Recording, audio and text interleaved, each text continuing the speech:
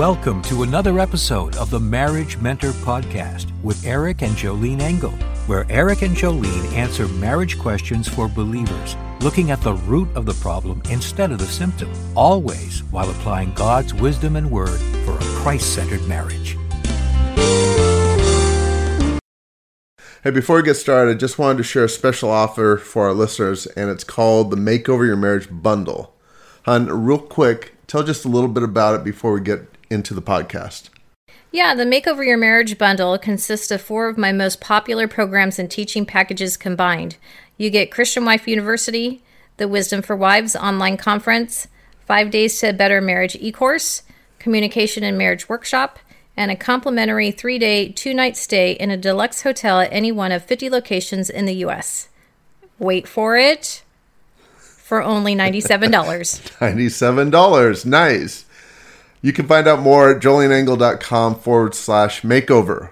Now, while everyone's considering this opportunity to strengthen their marriage, let's go ahead and get into the podcast, and then we'll have more information about this package at the end of the episode. Hi, I'm Eric Engel with my beautiful wife, Jolene Engel, for another episode of The Marriage Mentor. So tell me, what do we have today? Today we have a message from a woman who has said that she's been a horrible wife to her husband. So we're going to listen to her voicemail. Okay. Hi, this is Stephanie from California. My husband is a believer in God. We've been together for 10 years, married for over a year. And I would have to say the last 5 years has been horrible. I've been a horrible wife, a horrible friend, and I know that I was in a really dark place. And for those last 5 years, I was so bad to him and treated him so bad. I didn't help him with anything while he was there trying to help me get out of whatever it is that I was dealing with. You know, I know it was a part of depression, but it just seemed really personal towards him. I've never, changed the way I feel about him. I love him so much, and it's like, I don't know, because now that I want to make things right because I see all the bad things that I did. It's like he no longer has the strength or the energy, and everything is just it's whatever. After putting all his energy and effort in, and he's kind of given up, and I don't know what to do. I don't know where to turn. And I just want him to see that I love him and know that I love him. Okay, so that is her struggle. I love the fact that she recognized her shortcomings and failures. Isn't that huge? Yes. I mean, rarely do I ever get something like this coming through my email. How many times do we deal with couples where one or the other, they're like, hey, it's all him or it's all her. You know? Constant placing blame. But she took ownership for her sins. So I applaud that wife who left us that message, because if she's mindful of her behavior, okay, I would imagine she probably, let's assume she didn't. This is what I would say to this wife if her and I were sitting at a cafe, okay, across the table from one another. What would you say? I would say to her, have you asked him to forgive you? That is the very first step. That's the first and foremost thing, isn't it? Yes. And we have a basic script that we give couples. Right. And it goes like this: I'm sorry, will you forgive me? Right. We say that to every couple. Every couple, when we teach them about marriage, is learn that script because it's biblical. Jesus died on the cross for our sins, and he has forgiven us. And the next thing is for us to forgive others. Okay? And in marriage, that's every single day. Well, and asking for forgiveness, that's when we've wronged someone, we ask for forgiveness. Now, guess what? The ball's in their court. Right. Okay, so she said that her husband is a believer. And married 10 years. The last 5 years, she's been a horrible wife. Okay, so the first step is ask him to forgive you. I did ask, okay? And let's assume that he's like, yeah, whatever. I don't believe you. Because there is some of that he's probably dealing with. Of course. Right. 5 years is a long time to live with a horrible wife. He's checked out. Right. He's sitting on the corner of a rooftop because maybe she's been contentious or controlling, to where he doesn't believe that she means it. Right. Okay? Hey, and real quick, I want to explain that because sometimes we say things that people may not know, but the Bible says that it's better to dwell in the corner of a rooftop than to dwell with a contentious woman. And what that means, those houses in the Bible, they were flat-roofed houses that maybe had stairs that went up to the side and kind of a patio sort of thing on top. So it's like, hey, it's better to get as far away as possible than to live with a contentious woman. Right. And in the 21st century, it's a man cave. A man cave.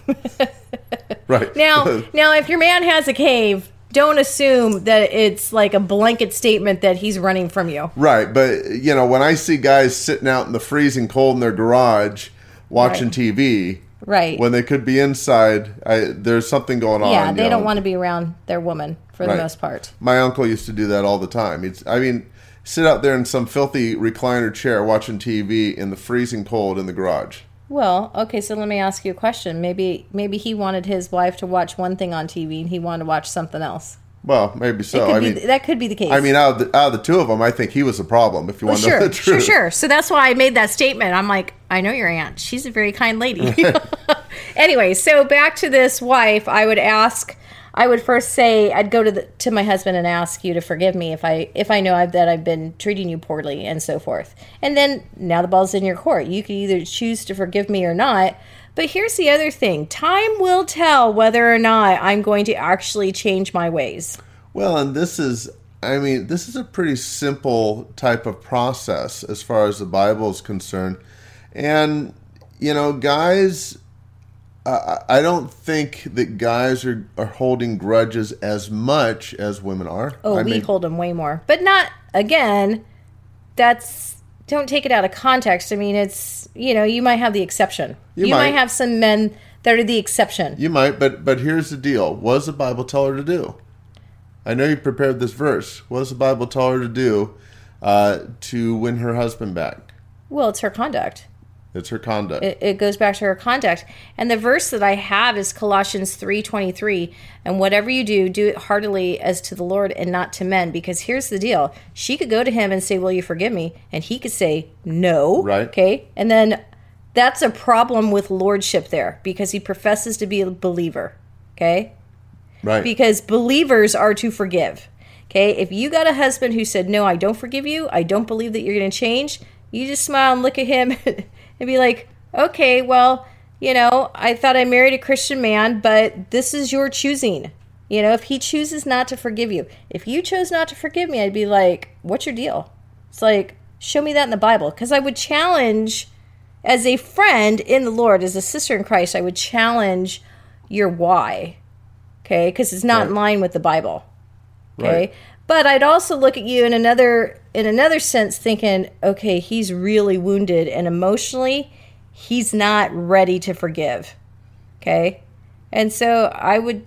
But she can bring him back. She could, absolutely. By her conduct. By her conduct. Her conduct could win him over, but then there's also men that are just downright fools. Like Nabal in the Bible, married to Abigail.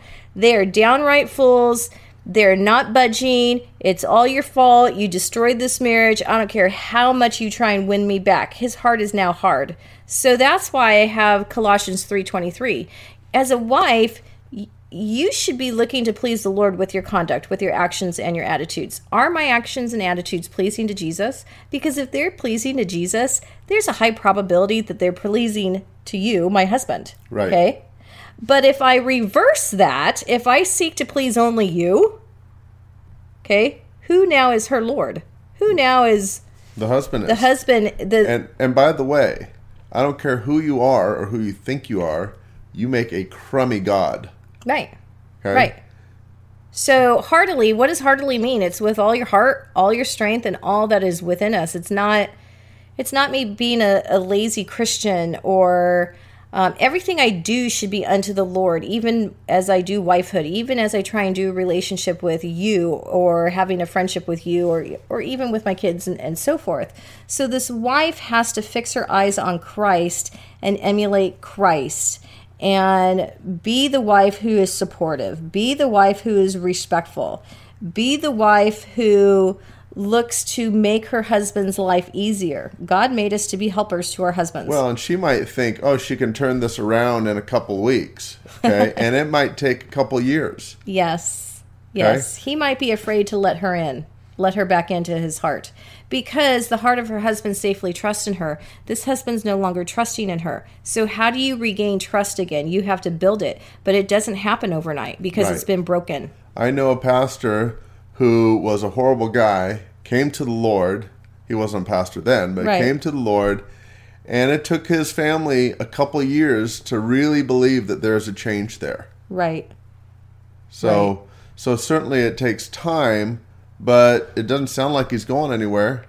So get to it. Right. I mean, simple steps that should take is obviously ask for forgiveness, whether he forgives her or not.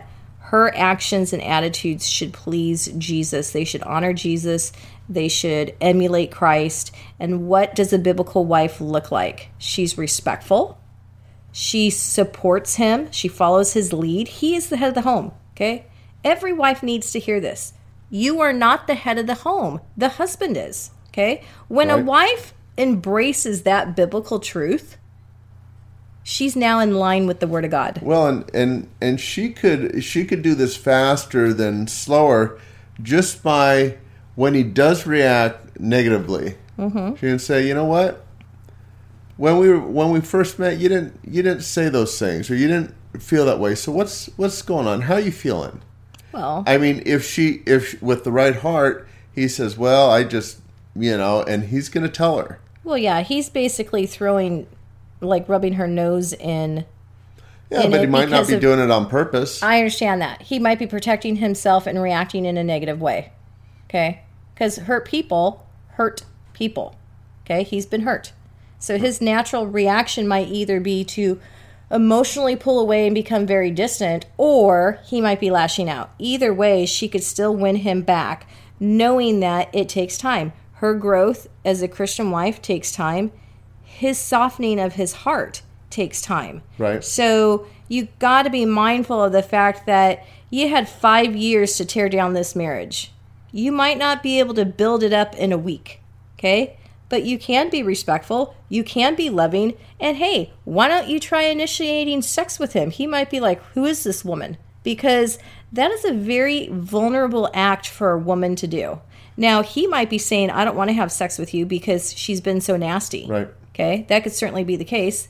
Then let's do something else. Well, why doesn't she, if she doesn't know, she needs to find out, how does he feel loved? What makes him feel loved? And focus on those areas. He might not let her in, though. She might be able to ask him those questions. I understand, but she's been with him 10 years. She should be able to figure out some things. Yes, every wife should study their husband. It's funny, when you ran off just a few minutes ago to drop our son off to get his car fixed, I went outside with my dog, okay?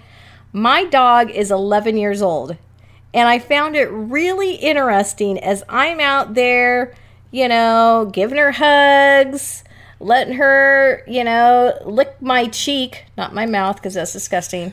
And I'm petting her, and she's excited because I'm out there, my owner's here, right. And it's time to get love, okay? And she seemed real chipper, like almost puppy-like. And I said to her, why don't you go get your toy? And she just sat there. I've studied her. She has changed. That dog is not interested in running after her toy like she was as a puppy. Right now, she's like this older dog. I'm too tired to go get it. I just want your love. I just want you to pet me. I just want you to be here. And I thought, isn't that interesting? I've studied my dog. I know what my dog wants. Now, my challenge to these wives are, do you know what your husband wants? Okay, I know what my husband wants because I study you. Okay? It's a relationship I have. I study my sons. Find out what makes them tick, what makes them feel loved, what makes them feel respected, and if you have a dog, what makes them, enjoy your company. Well, that's pretty proactive. I mean, and basically what you're saying is, know your husband, know your family better than you know your dog. Absolutely. How many people treat their husband worse than their dog? Oh, yeah. I thought about that the other day. You could tell who the head of the home is. Just watch who the dog submits to. Okay? Because that's a whole nother podcast. That's a whole nother podcast. But this wife could certainly win her husband back. And if she's unsure of how to go do it, what did she do when they were dating? Maybe she didn't study him all these years, but she did something when they were dating, and I could guess that it wasn't hurling nasty words. I mean, every wife, regardless of the state of her marriage, every wife should be encouraging and inspiring her guy and not condemning and criticizing. Well, she could start just by acting like his girlfriend again. That's right. Act like his lover, not his mother. Okay? So those are my thoughts. Great thoughts. Okay. I'm Jolene Engel, here with my husband Eric, and you can find us at joleneengel.com.